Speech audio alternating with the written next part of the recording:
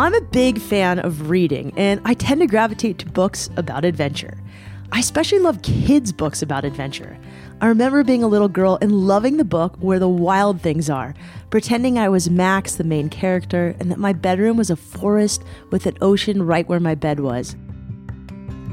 Does anybody have good imagination? Do you guys play pretend games after school? Yes, sometimes. Yes. You know what I play? I literally play on a scavenger hunt and there are big tigers. Or I play that I'm an agent trying to protect the city. But the thing is, there's a problem every single day. And sometimes there's no problem, but we have to figure it out. That is so cool. And I bet you like a lot of female superheroes. Yes. Did you watch Wonder Woman? Yeah. How do you guess? The new Wonder Woman is the best. There's some cool girls in this school. It's the best.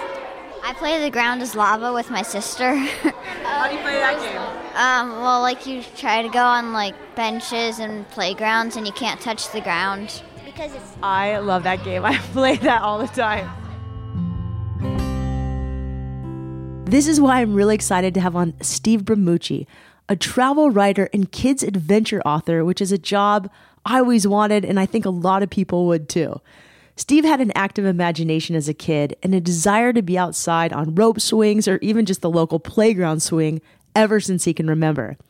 As an adult, he's continued to live his childhood fantasies by traveling around the world on assignment for magazines and now using the power of storytelling by writing kids' adventure books to inspire the next generation of adventurers and readers. If you love kids, books, or adventure, this is your episode. Hello, friend. Are you ready for a dazzling tale of grand adventure? A tale of sword fights and disguises, of pirates and stolen relics? If not, you should scramble up the moss-covered rocks of a towering waterfall and fling this book into a piranha-infested river. Ronald Zupan won't allow a single unadventurous spirit to touch these pages. I mean that. Just feast your eyes on my swashbuckling mustache. Isn't this the look of an 11-year-old who demands to be taken seriously? I am Ronald Zupan, the only son of Francisco and Helen Zupan, and from the moment I was born, I've been nothing short of spectacular. Want proof? When I was just 1 year old, a 7-foot-long king cobra slithered across my bedroom floor and wound his way into my crib. Fact: the king cobra is the most venomous snake known to man. I'm Shelby Stanger, and this is Wild Ideas Worth Living. I met Steve over a decade ago when I was living in Laguna Beach. He used to surf the same break I did, and at the time he was writing for Nat Geo, and even then he told me he was going to be a famous children's author. As a young kid, Steve struggled with ADD, but he was able to focus most when he spent time playing outside or reading books about his favorite subjects, which were travel and adventure. So we met up this February at an elementary school in Irvine, California, which is in Orange County just south of Los Angeles. Steve, who is now a father himself, was giving a presentation to a few hundred 3rd through 5th graders to talk about his book, which is called The Danger Gang and the Pirates of Borneo. He was also there to talk about how impactful adventuring and reading can be.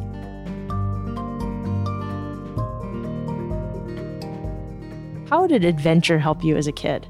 I think, as I say in my speech, every brain works differently. And for me, my brain was driven to distraction to such a dramatic degree that I remember my whole childhood was dominated by whenever I would see the books about attention deficit disorder sitting on my mom's nightstand, I would know that I had kind of been on a bit of a jag lately, right? That I was off track. But being outdoors was the medication for me. That was the one. And that was where the world kind of, as I like to say, telescoped and things felt a little more narrow. So even now, I rarely travel, no matter where I go, I rarely travel with my cell phone. I travel the world very rarely with a camera, which I'm sure has made me miss out on incredible opportunities. But I'm usually just me and my body, and that's it. Because I need to focus on the moment, and travel and adventure is the place where that's the easiest for me. That's incredible. So this first book, The Danger Gang, I remember when you started writing it. And I remember when I met you, you had all these books of Tom Sawyer, Huck Finn, and you admired them so much, these adventure books. Yeah, I think, like I say in my talk, I have always had that sort of brain that is transportive and brings me someplace. And I think those books always brought me off to a different place. Mark Twain, for people who don't know, was America's most famous travel writer before he ever wrote novels. And so he does so well with description, and his books really carry you away. And that transformative effect of literature is really important to me. It's really been an inspiration for me. So let's go to Ronald Zupin. So your first character is this kind of excited, adventurous young man. Right, adventurous and so excited by the world that sometimes he can't slow down enough to see it clearly. So for example, in that excerpt that I read, him saying, "Fact, the king cobra is the most poisonous snake known to man." I knew I needed someone to check and balance him. And so later in the chapter, his butler comes in, and every chapter his butler gives some corrections. And his butler in this case said "Oh, it's not actually the most poisonous snake known to man. It's fourth most poisonous, but the snake that Ronald had been defanged when he was just a boy." And so there's this constant checks and balances. I think I get so hyped and just so gassed up on life sometimes that I need people to balance me out and say, let's make sure that we're living also in the real world, and, maybe pay your bills this month or whatever. Well, I remember I related to because you said as a kid you were pretty hyperactive, and now there's a label for that. But sure, I think there is a label for it, and you'll notice in my speech that I don't actually use it. I think that's great. But I simply talk about how brains work differently, and my brain worked differently. And I think, like so many people like you and I mean, you're the person I always go to who does such a good job of integrating the outdoors into every second of your daily life. I think nature is a good respite from that. For someone who gets easily distracted, the world telescopes when we're outdoors. So for me, whether I'm surfing or hiking or rock climbing or whatever, I find that world that is constantly creeping into my consciousness and making me kind of look in different directions, all of a sudden is incredibly focused.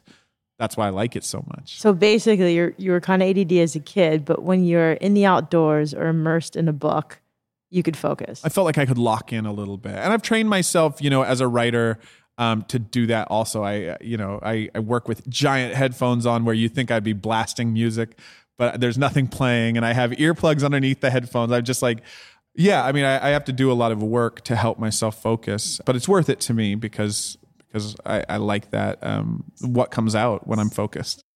Steve worked as an elementary school teacher himself between his travels and his magazine writing assignments. He's really good with kids and get on their level fast. I especially love the way he explains to students how challenging it was for him to focus when he was their age without explicitly using the label ADD. As a bonus, he makes them laugh the whole time. One of my favorite things in all of life is that all of our brains work differently. In fact, that's what most of my presentation is about, is the fact that all of our brains work differently and a little bit of insight into my weird brain, right? But one thing about me, and some of you might relate with this and some of you might not, and both ways are perfectly okay. But one thing about me is that ever since I was a kid, I have had a hard time concentrating and staying focused on one thing. Caused me a lot of problems when I was super young. I had to really, really practice. And I had to learn and do things to make sure that I could stay focused. As an adult, I'm pretty good because I've practiced so hard. But I'll tell you, sometimes people get excited in presentations and I get distracted. My brain doesn't do a good job filtering it out. And so I'll give you an example of something we want to try to avoid. Sometimes someone will come over. It's always a first grader or a kindergartner. The great thing about them is they haven't realized how their knees work yet all the way, so they walk over to me very intense, like this.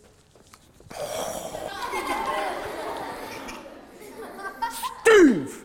And I'm like, what? This is exciting. What are we talking about? I have to tell you something! What's the thing? They say, I got a pet goldfish! And I love it! Okay, and that's great. The problem with how my brain works is that at that exact same moment, a different kid walks over from here, also a kindergartner, also figuring out how their knees work. Steve! I'm like, what? Gotta tell you something! So exciting. What is it? I had a peanut butter and jelly sandwich for lunch. It was delicious. Which is great. But here's the problem. Here's one wrinkle, one complication with how my particular brain works. I'm excited to hear all of that. I like hearing pieces of people's lives. But if two people do it at the same time, I get discombobulated, I get confused. I look over at this person and I say, I'm so excited. I can't wait to hear about your pet sandwich. That's okay. That's not a big deal. Friendships can get through that sort of miscommunication, but I turn over to this person and I say, I can't wait to eat your goldfish. That's a catastrophe. So this is my one request. Please don't talk while I'm talking, because I really will get discombobulated and distracted. So we're going to take those questions. Watch. Question comes into your brain. The way it works, the synapses start to fire. Okay? It's electric. It feels good. Your hand transmits a message from your brain. I have to put my hand up. I can't wait to say my question. But then what you're going to do, because we're doing a 1 hour talk and we're going to have questions at the end, you're going to go, it's like a rocket ship, but boom, into your pocket. And you're going to tuck it there. And it's just going to stay till the end. And I promise to you, the clock is right here. So I promise I will get to questions, so I promise. Aside from writing kids' books, Steve is a dad and husband who makes a living as a travel writer for publications like Nat Geo, Outside Magazine, Uproxx, which is spelled Uproxx, and more. It's a really fun and rewarding job, but it's not an easy way to make a living. So I asked Steve how he makes it work. You also love teaching kids, and you're really good with them. You just had this very natural way with them. Yeah. How? Why? I think my brain goes to that place more. I think my brain is very easy to understand the thought process of a child. Maybe sometimes to my detriment, right? Maybe sometimes makes me inconsiderate to adults. But it's very easy for me to understand the fears and joys of childhood. And it helps me a lot when I'm on the road, because if someone, came up to me and said, okay, you have to be proud of one thing. I would say the one thing that I'm truly proud of is when I'm out in the world, everything to me feels very brand new. So when I go surfing and I'm at a new break, or when I go hiking and I'm at a new peak, the world feels brand new to me. And there's nothing that's taken for granted, whether it's the construction of rocks or the shape of a wave. And that's, truthfully, in the world, that's probably the thing I'm most proud of on this planet. So kids really connect with that in the sense that, like, they're the same way. They lock in on things and go like, wow, this feels new, and I'm noticing it and I'm clocking it. I'm really, where adults, I think, we don't clock it. Instead, our brains go like, oh, this is kind of like this other thing I did. But I think you're also good at taking things that are old and making them new. For example, just like you said, when you were a kid, you jump off curbs and they weren't curbs. They were like right. snake boats. And just a little girl asked her what they like to do for fun. And she's like, I like to play hot lava. Yeah. And I was like, oh yeah, where like everything underneath you is hot lava and you can't jump on the lava and you have to stay on the couches and whatever's above the lava. Yeah. You did that all the time as a kid. Yeah. That was like the game. Right. And who knows how we even, like, I don't remember that from any TV show when we were kids or any books, but it's in us. There's this natural desire in us between, like, am I gotten? Like, it's like tag, right? Am I it? Did I get gotten by the hot lava? Or am I still afloat? So when you were a little kid, did you always want to be a children's author? I don't think I knew that. I thought I wanted to swing on rope swings professionally. I wanted to go on adventures professionally. I saw the cover of a Nat Geo book that had it was like a Nat Geo reader, which I write for them these days, and it had a Komodo dragon on the cover. And I saw that. And How old were you? I was second grade, I think. Just and like I was like, 7. boom, 7 years old. That's what I want to do. That is a dream.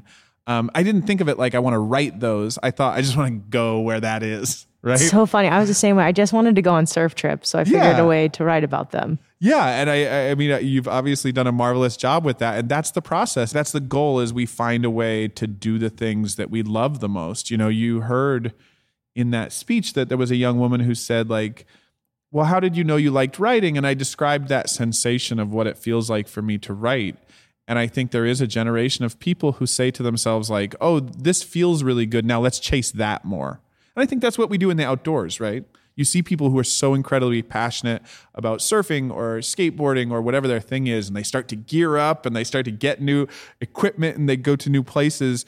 And all they are really saying is like, I feel good. My body feels good when I am doing this thing. How did you first get into it and know this could be a career? Because when I met you, you were like freelancing, which I was too, and it was hard. Yeah, it's a hard world. I think the shortest explanation I have that I could say, with an adult that I don't really say with kids is adult books are often about middle-class angst and bill paying, and I get the place in the world for that. It's just those aren't the stories I want to tell. Frankly, they're not the stories I want to read. Not that I don't think that's a valid genre of like the American fiction story of how hard it is to make a way in the world is certainly a valid form, right? But truly, I enjoy reading books about adventure more, and those are more often written in the children's book space. Tell me what other authors influenced you a lot as a kid. I know you said Mark Twain. Oh yeah, Mark Twain is huge. There was an author named Robert Newton Peck who I don't hear people talk about a lot these days, but he had this series of books called Soup about like country living and a boy named Soup. Trying to think of like the other biggest influences. I taught Shakespeare for a while, and I do think like one thing that people don't recognize about Shakespeare is how much love for mayhem and kind of madcap hysteria he had. People take him so seriously that they forget that he was trying to also entertain people who had paid the bare minimum to go to these shows. And so I like Shakespeare. There's so many. So you like comedy, mischief, and adventure. I do. Like that's my sweet spot. Comedy, mischief, and some degree of like unfolding a mystery or detecting something. I loved Dennis the Menace as a kid. Yeah. If honestly, if you put me on the spot and said, what do you think is the most important children's property of the past 100 years for moving forward our way of thinking about children, right? Like, we understand now, I think better than ever, that children are just not the precious little kitty witties, right? They have incredibly rich and detailed mindscapes, and those are complicated and nuanced. If you were to ask me, what do I think is the best thing in the past 100 years for evolving how we understand the patterns and thought processes of children, I would tell you Calvin and Hobbes. It was a huge influence on me, but also I believe such an important project out in the world. After going to college in Oregon, Steve got an amazing opportunity to write travel pieces for a local magazine in Southern California. With plans already in motion to hit the road for the year, he pitched some ideas, combined them with press trips and his own budget, and traveled all over the world. That's not the most easy way to make a living. No. And so between all those trips, I was teaching, right? So Okay. I would go, I saved up a lot of money when I was, 24 years old, and I traveled for 14 months straight, and just that first big trip that any adventurer takes is always just like, I have to see what's out there and where I want to go back. Where'd you go? So one thing in travel that has always kind of I've tried to make my brand is trying to unlock what is the right way to travel in this part of the world. So for example, in East Africa, I wanted to go on safari. I bought a really cheap but usable 4-wheel drive, and I drove myself on safari for 3 months through East Africa. And because I was driving myself and I was self-guided, not only did I get a lot of respect from the other guides and a lot of friendliness and warmth from them, but I was also able to really slow down and spend time with animals. I didn't have an itinerary. I wasn't checking off boxes. And this is right after you graduated college? 2-3 years after I had saved some money. And you're writing for Coast Magazine. Writing a column for Coast Magazine. At that time, the internet, I would go into internet cafes. So I was traveling around the world and doing that. The most notable of all of these was that I bought a Vietnamese sampan, which is a small canal boat. And it's typically used by elderly women to take ferry people to and from different sides of the canals that shoot off of the Mekong Delta. And so me rowing in one, for your listeners, I was 6'2", white guy, and it was really kind of really notable for people because not only was I clearly not from there, but I was also someone who was using a traditional form of getting around, which is this sampan. And I was taking it in the big river, which I realized later was insane. And I hadn't done any research, and I hadn't planned this trip at all. And I got into the boat, and I bought it from a woman who I was using a translator who I had met at my hostel. And the elderly woman who sold it to me, I looked at the boat, and the most worn thing in the whole boat, I remember, was the bailing pan to take water out from inside of it. And I was like, if that bailing pan is that worn out, it's been used a lot. And so I tried to negotiate a little bit. I said, can she do 50? And she said in Vietnamese to my translator, he is crazy. This is a terrible idea. If he wants it so badly, he'll pay exactly what I ask. And she was 100% right. And I paid exactly what she asked. And then I took my boat, and I was like, oh, this is going to be so good. I had some cookies. I had a copy of Huckleberry Finn. I was like, I'm going to be off on the big river. And I start paddling, and immediately it starts ripping me upstream back towards Cambodia. And I couldn't figure it out. I realized eventually that the Mekong Delta is so giant that it's actually tidal. So it runs upstream for 8 hours and downstream for 8 hours. And even at the pretty far up, by that point, I was 200 miles inland of Ho Chi Minh City. I wasn't at the shore, but it was still tidal because it's so wide. So I was running upstream, and these paddles that I had were like pool cues. And I hadn't figured out the traditional way that the Vietnamese women do, which is stand-up rowing. They row standing up. It looks really neat. Hadn't figured it out yet. And I realized that my best bet was to throw my anchor cable to people, and their big boats would drag me. And because I stood out so much on this traditional vessel, and clearly being, from a foreign land, everyone picked me up. And they would bring me down the river, and I spent days and days just essentially hitchhiking on my little tiny boat down the Mekong Delta. Oh, that sounds so nice. And you probably just learned so much about the kindness of humans. Sure. I mean, I think that's what you always see when you travel that you don't anticipate, right? Is you find people being so shockingly kind, and you want to show your gratitude in any way you can. I brought along cookies with me. That's the only thing I could figure out. I didn't have anything to offer, really. I didn't speak the language. I just couldn't even wrap my tongue around thank you in Vietnamese. Like, I just couldn't get it right. I had been living in Thailand. I could function in Thai, but when I got to Vietnam, I just couldn't do it. So I gave people cookies, and they would give me a ride downriver. And because everyone was constantly flagging me, the elderly women in the small villages rowing through these canals would want to see that I could do the stand-up rowing. So they'd flag me and they'd wave me. And because of that, the big downriver boats would kind of point to me like I was an interesting novelty. And I wrote a story about that. And it got immediately grabbed and anthologized in a travel book. And it was travel, and it was humor, and it was adventure, and it was these three things I liked. And I was like, oh, now there might be a new gear here. There might be something I can really do here that's significant. So you were writing for these glossy magazines, traveling around the world. Sure. And then there was this time one day where you're like, I'm going to go back to school, and I'm going to be a kid's author. Yeah. I got a couple breaks. I won a couple awards for the first 10 pages or the first 20 pages at different conferences and things like that of my books. And I was winning these awards, and I was having these opportunities, and then I wasn't able to do the complete book. I just somehow couldn't put it together. And I'm a big believer in graduate school if you really know what you want to do. And I'm not a believer in any sort of schooling if you don't yet know what you want to do. I'm not a believer in going to college right out of high school if you don't know what you're interested in. But I was already by this point late into my 20s, and I knew that this was a dream of mine, and I knew I needed... This is awesome. This is going to sound really cool. That'll be the last one. I knew so I was late in my 20s, and I knew this was a dream of mine, and I knew I needed new tools, right?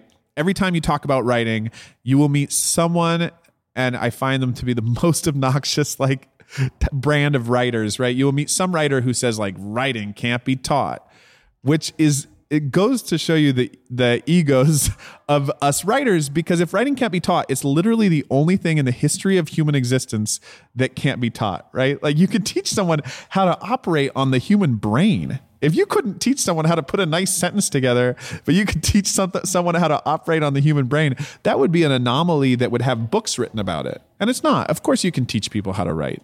And I needed new tools. So I went to graduate school. It was really expensive. I leveraged my future. I'm paying those loans right now. But I came out and I sold a book pretty quickly after graduate school. It was a 2-book deal, and we're signing up the 3rd book now. Awesome. So that's exciting. And So this is Ronald Zupan's 3rd book you're writing now. so Ronald Zupan he's paused out in the world right now for a little bit, and we're starting a new series that takes place in Oregon, which is really good for me because it's rainy, and I've wanted to get back to the Oregon rain. I've wanted to be back in that space. From the jungles of Madagascar. From the jungles. Yeah. The first book, it's people always ask, like, why did you decide to set your book in Borneo? And I have spent so much time in jungles, and I really like jungles. I like that, how I feel when I'm walking through a jungle. I like having a machete and slashing through greenery, and people ask why, and I knew that I could write jungles well. I know that I can, word-wise, I know I can capture that. I'm the type of writer, I want the book to play like a movie in your head, and I knew that I could capture jungles. So hopefully I did that, but that's why it started out there. So, okay, you've got a wife, a kid. Tell us a little bit about your other day job. So I'm the travel and adventure editor at Uproxx.com, which is travel, food, and adventure. And you write a lot about food. I write a lot about food. You just can't as a travel writer because it's such a connector. Food is such a connector, so you can't not be a food writer at some point. Write a lot about food, a lot about travel, and Didn't you once interview Anthony Bourdain? Yeah, he was a great help to me a couple different times. So yeah, I write about food, I write about travel, and then I've started to write a little bit about social justice because we just end up seeing that the world can continually, that humans can continually treat each other better. And travel is such an incredible machine for that, right? I do believe that, everything Mark Twain, my hero, said about travel and its ability to help knock down barriers between humans. And because of that, I have tried to kind of help be part of social justice conversations through my writing. About ecology, about things that really touch on the balance between social justice and the world we live in, right? So sometimes it's about ecology, sometimes it's about the wealth gap, sometimes it's about different conversations about the gun conversation. That's where it really all started. Was as a travel writer, I was asked to react to the Paris attacks a couple years ago, and so I did kind of move into that space about talking about social justice too. And it comes from this place of deep love for the world. And sometimes, when you're talking about social justice, you're going to meet a lot of people who disagree with your stance on things. But ultimately, it comes from my desire to be a part of living in a world where we treat one another better. And as a parent, has that just made you care even more? I think it has. I think it's also reignited my love for travel and seeing the world constantly, seeing the world through the eyes of this kid who he's 1 year old and 5 months now, and he has been to Australia for months at a time. He's been to Italy, which is my family homeland. He's going to Dominica in the Caribbean pretty soon here. So he's seen a little bit of the world. Coming up, we talk to Steve about where he gets the ideas for his stories, how he deals with self-doubt as a writer, and why storytelling is so important to him. But first, a little advice from Steve about dental hygiene and pirates. Arg. Ever since I was a boy, I have been particularly interested in adventure. And I have not been able to find any type of adventurer more bold than pirates. I like pirates because they are scallywags. The only thing I do not like about pirates is that they have terrible breath.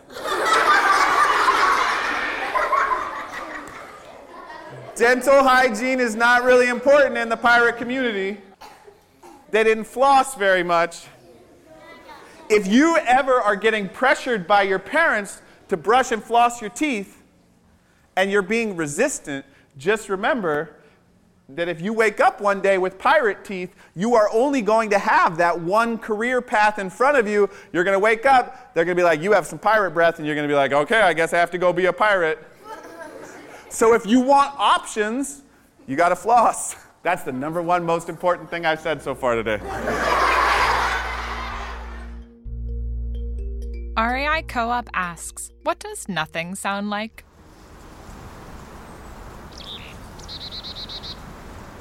REI Co-op, helping you answer your outside questions outside. Find out at rei.com. What kind of adventures do you guys like to go on? Fun ones. Exciting ones. You guys seem like you're really active and like to play a lot of sports. Is that true? Yeah. What sports do you guys play? Oh my gosh, basketball. Club basketball. Sparks, yes. Soccer. I like to play tennis with my dad and go skiing. Swimming, soccer, and volleyball. Soccer, being a goalie. What are your favorite books? I'm just going to go around and we're going to say our favorite books. Scat. The Land of Stories, Book 3. Graphic novels. Harry Potter. He's got one. Danger Gang. Drug Diaries number 3. Zia. Definitely Zia. Island of the Blue Dolphins. Keeper of Lost Cities. The characters in Steve's stories are complex, so much that you can't help but wonder where he comes up with them. The answer? Inspiration from real life with a little dose of fantasy thrown in for good measure. How did you come up with the story for your book? That's, it's so funny that you asked that, because the truth is, like, as you saw in my presentation, the number one thing that every kid asks is, like, where do your ideas come from? And that was the same for me, right? Is that's what my presentation was really about. Where do my ideas come from? And you'll see that most of the things in the book, because it was the first book I was getting out, are planted from inside my head. They're things that were planted when I was a child. I was allergic to cats and dogs, and I had reptiles. And so the boy has a reptile as a pet. I like to dress up, and the boy constantly throughout the book wears a fake mustache. I took things that I knew about myself and I extremified them to make them what I thought was more funny. Hopefully readers think is more funny too. Yeah. And to create some balance, then I gave the boy this butler who kind of gives him some checks and balances, and a best friend who is named after my cousin and, used to give me balances. So I think the idea in a way comes from, it's kind of a remix of my childhood in some ways. And then, I wanted to have pirates. So the boy's parents are abducted by pirates, as, happens to all of us when we're kids. All of our parents get abducted by pirates from time to time. And I think the great thing about adventure in some of your books is it's like the great equalizer. Any kid can relate. Yeah, you can. I mean, I think that it can put you outside of yourself too, right? The children's fiction has done such a good job over the past couple of years with this beautiful, achingly painful, and beautiful sense of realism. But that's just not who I am as an author. I like the fantastical. I like the absurd. If you pitched my book in a sentence to someone, you would be like, a boy and his pet king cobra and his butler and his best friend go to rescue his parents from pirates in Borneo. They meet fruit-throwing orangutans and they crash a plane and they, battle scalawags and, it's obviously fantastical. It's in that realm. You said something which I thought was really cool to the kids. You said, even, ugly humans get a bad rep in the world. It's hard if you look different today. And this translates down to the animal kingdom as well. Yeah, there are studies, and it's easily measurable that mammals that resemble humans get a lot more money spent on them to protect them than reptiles or amphibians or animals like that. I mean, the most easily referenceable one of these is sharks, right? There have been shark populations that have been pushed to the absolute brink because they're something that humans actually have a huge amount of dissonance with. We feel a lot of fear around sharks. And I think... I'm going to go real deep here. Okay. I'm going to go for the loyal Deep Tissue podcast listeners. We have to decide as a culture whether or not we truly want to protect animals. And why that's a real question is this. Species die all the time. And species die because of other species all the time. So on one hand, we can prove very easily that humans are pushing more species to the brink of extinction faster than any other species has done to any other species. We know that, right?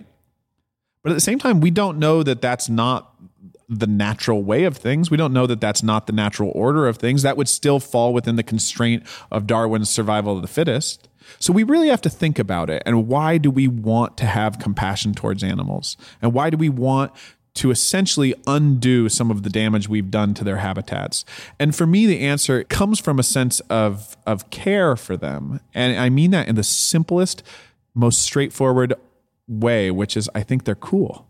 I think they're cool and I like them around, and I would like it less if they weren't around. And for me, that's a pretty valid reason to protect animals. One of the coolest things about writing is that you can take things from inside your mind and you could remix them and you can twist them up if you want, but you can also simply take them directly as they are. My best friend when I was young was my cousin.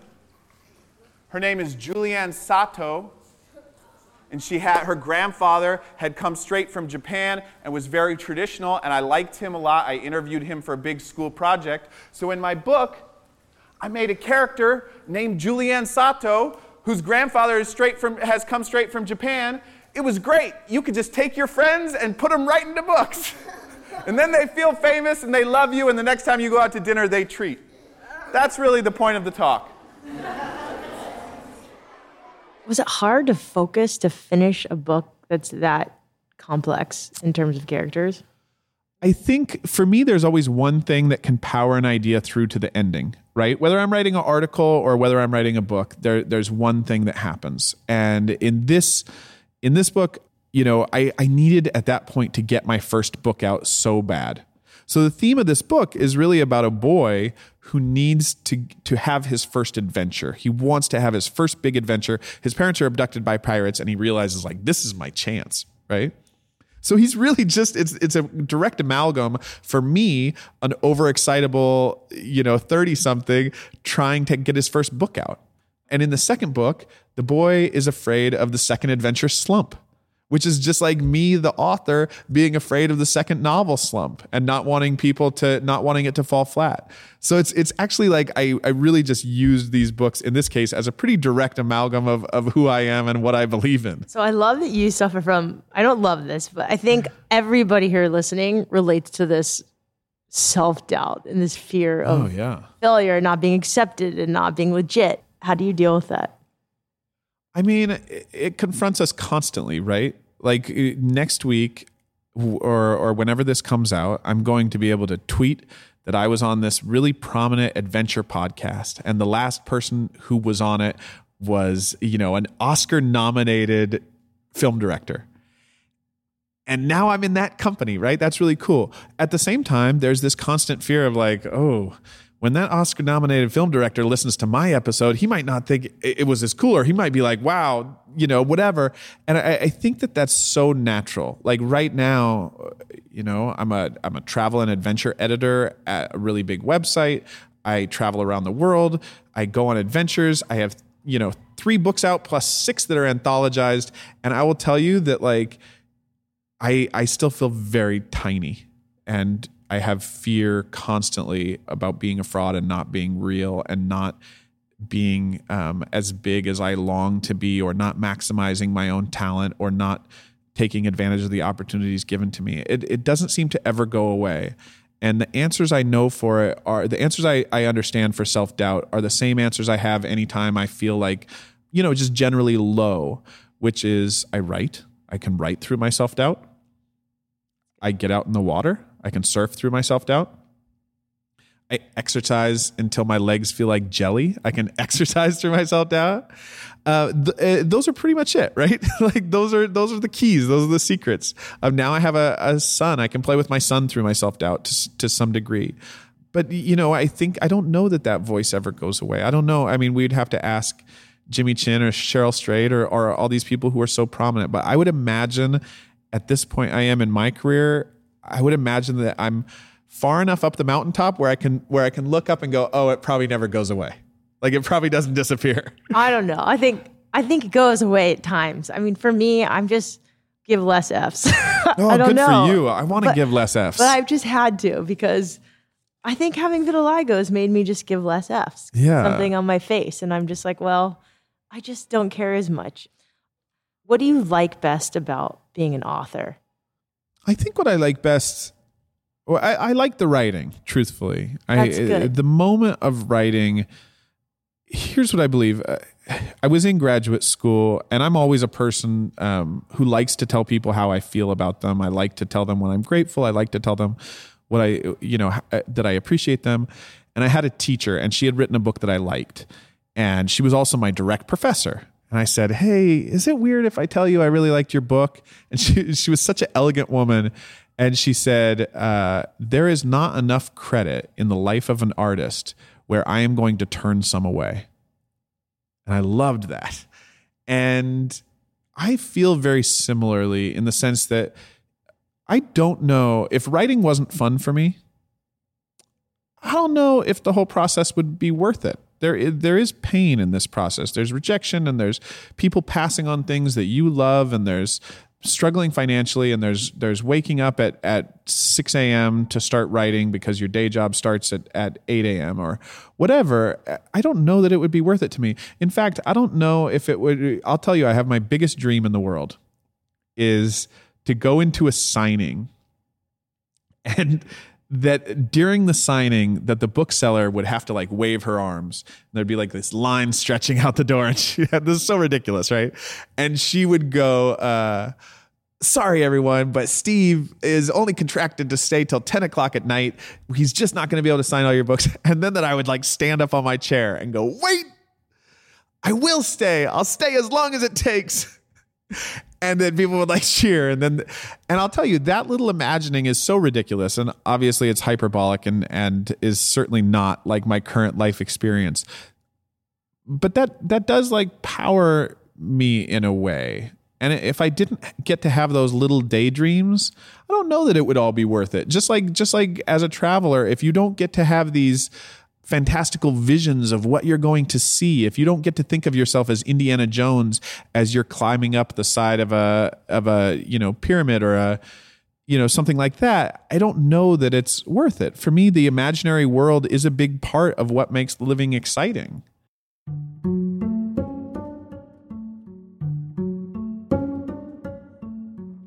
In addition to hanging out with famous surfers, being a writer has also led Steve to some wild adventures, like hanging out with Komodo dragons, which, by the way, can kill you.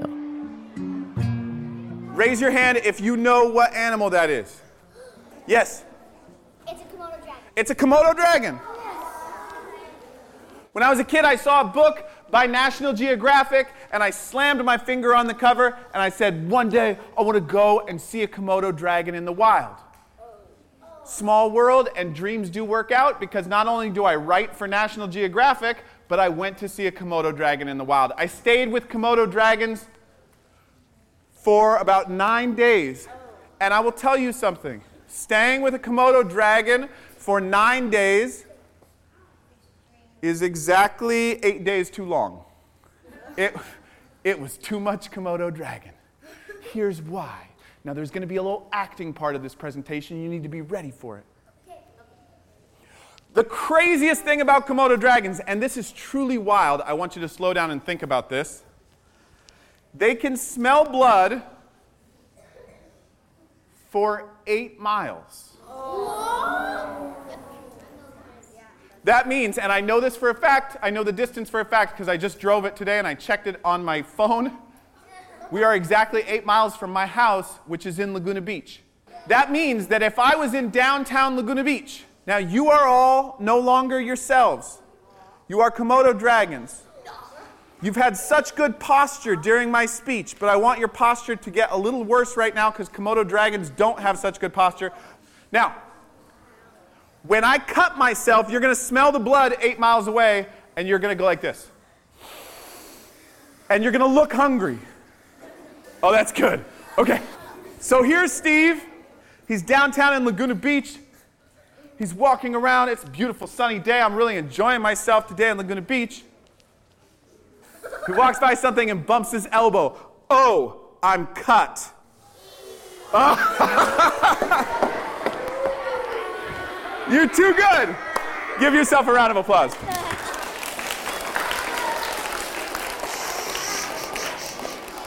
Komodo dragons The cool thing, crazy thing about a Komodo dragon is it reminds us that life is not a video game. If a Komodo dragon bites you once, then your life is done.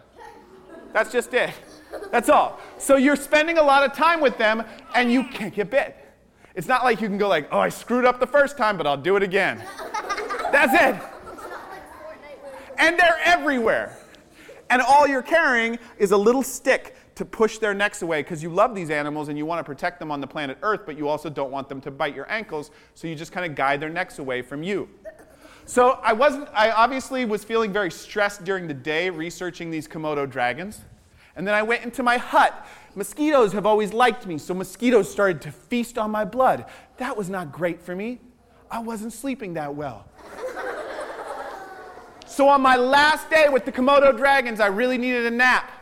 Now, forget the other thing I said about flossing your teeth. Don't forget it. Just move it to number 2.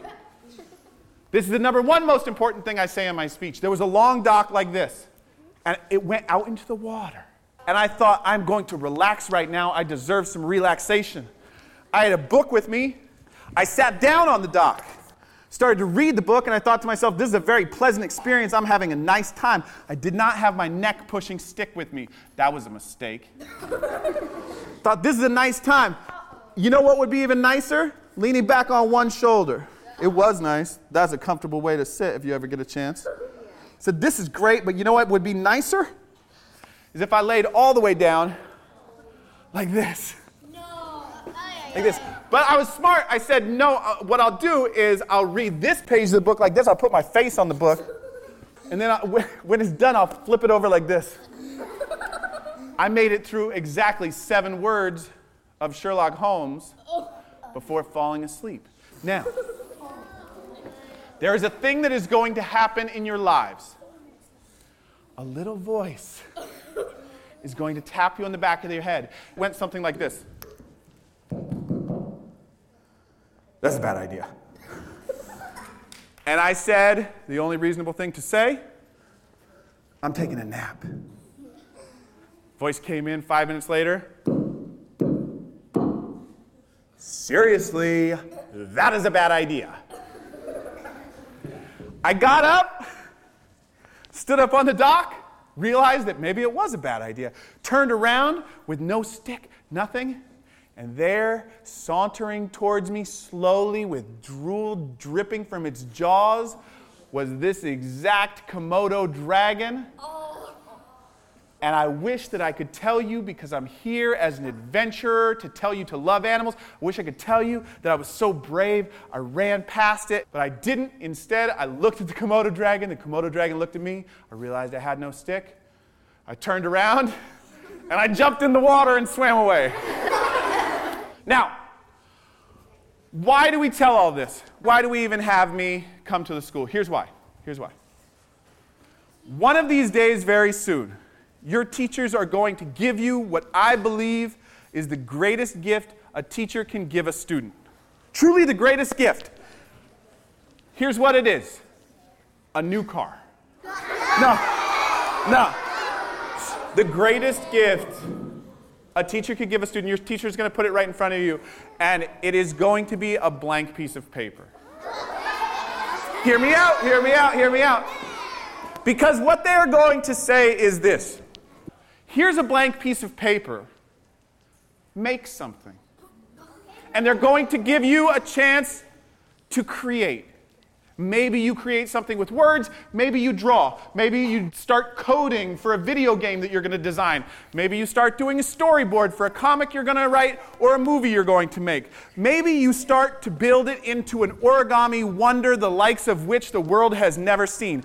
But you're going to create something. And when you decide to do that, you are going to need something, and you already have it. It's those seeds in your head. Now, one habit of mine, I never speak on behalf of people.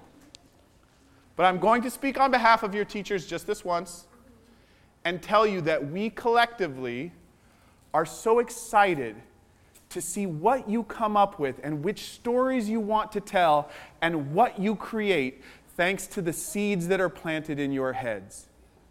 And thank you for listening about the seeds that are planted in my head. You have been an incredible audience, and I like you very much. Any advice to people who want to be writers? Yes. I would say this. Yesterday, Neil Gaiman just came out with a master class on that video series Masterclass, right? There are 7,000 writing books by the best writers of all time. The number of options that a writer has right now to facilitate their dreams and to get them close to their dreams is higher than ever. And so the advice I would give is like study, learn, be voracious, read a lot, and then write something where you would be comfortable selling it out of the trunk of your car.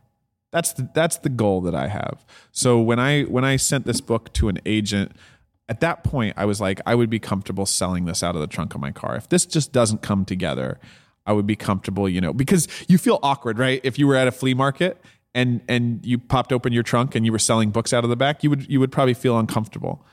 If you can write something where you're like, this is good enough, this is close enough to what I was trying to do, where I would battle through that discomfort to sell it out of the trunk of my car, then you're probably onto something.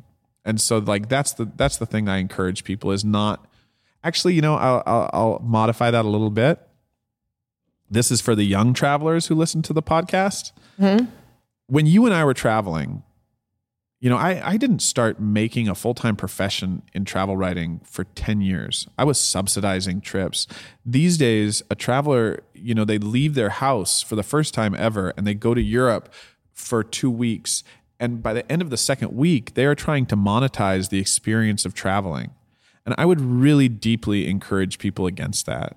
I don't think that is the best plan constantly. I would encourage them instead to work really hard at the local bar for 7 months and not spend any money and tell everyone, I can't go out. I'm sorry. I'm just not going out during this period because I'm saving money for travel. And then to go to travel for a while and not monetize it. So I probably don't make as much money as some of the travel writers that you and I grew up with who, built their own websites and did all these things.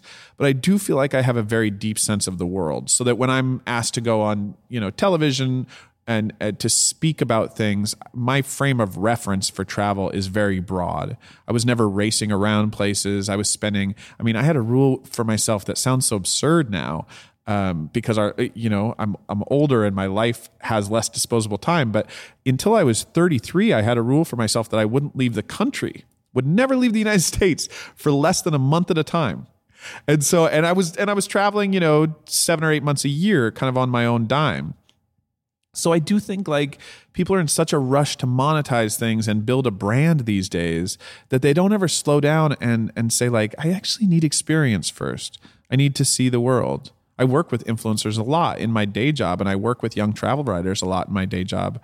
And I recognize now that one thing that I have that is an asset is I do have the authority of someone who slowed down and took a lot of time to see the world before I tried to turn that into a business or a career. Why do you think storytelling is so important to get people involved in outdoors and adventure? I think there is this transportive effect of a good story. We've seen it in all sorts of memoirs that have come out in the outdoor space over the past couple of years, that they transport us and they inspire us. And I think that fiction does that often better than nonfiction. I think storytelling does it, put it that way. Yeah. So it could be a nonfiction story like Cheryl Strayed with Wild, but I think that does it even better than reportage. Right? If I tell you about a river or if I tell you something is endangered, it has one series of effects on you. But if I share a story about that space, it has a different series of effects on you. And especially for kids, I think sharing with them joy for the world through adventure is really it really transfers. They get it. And it makes them want to go out in the world. And the idea that I want to protect the world, and the characters in the book want to protect the world, makes them want to protect the world.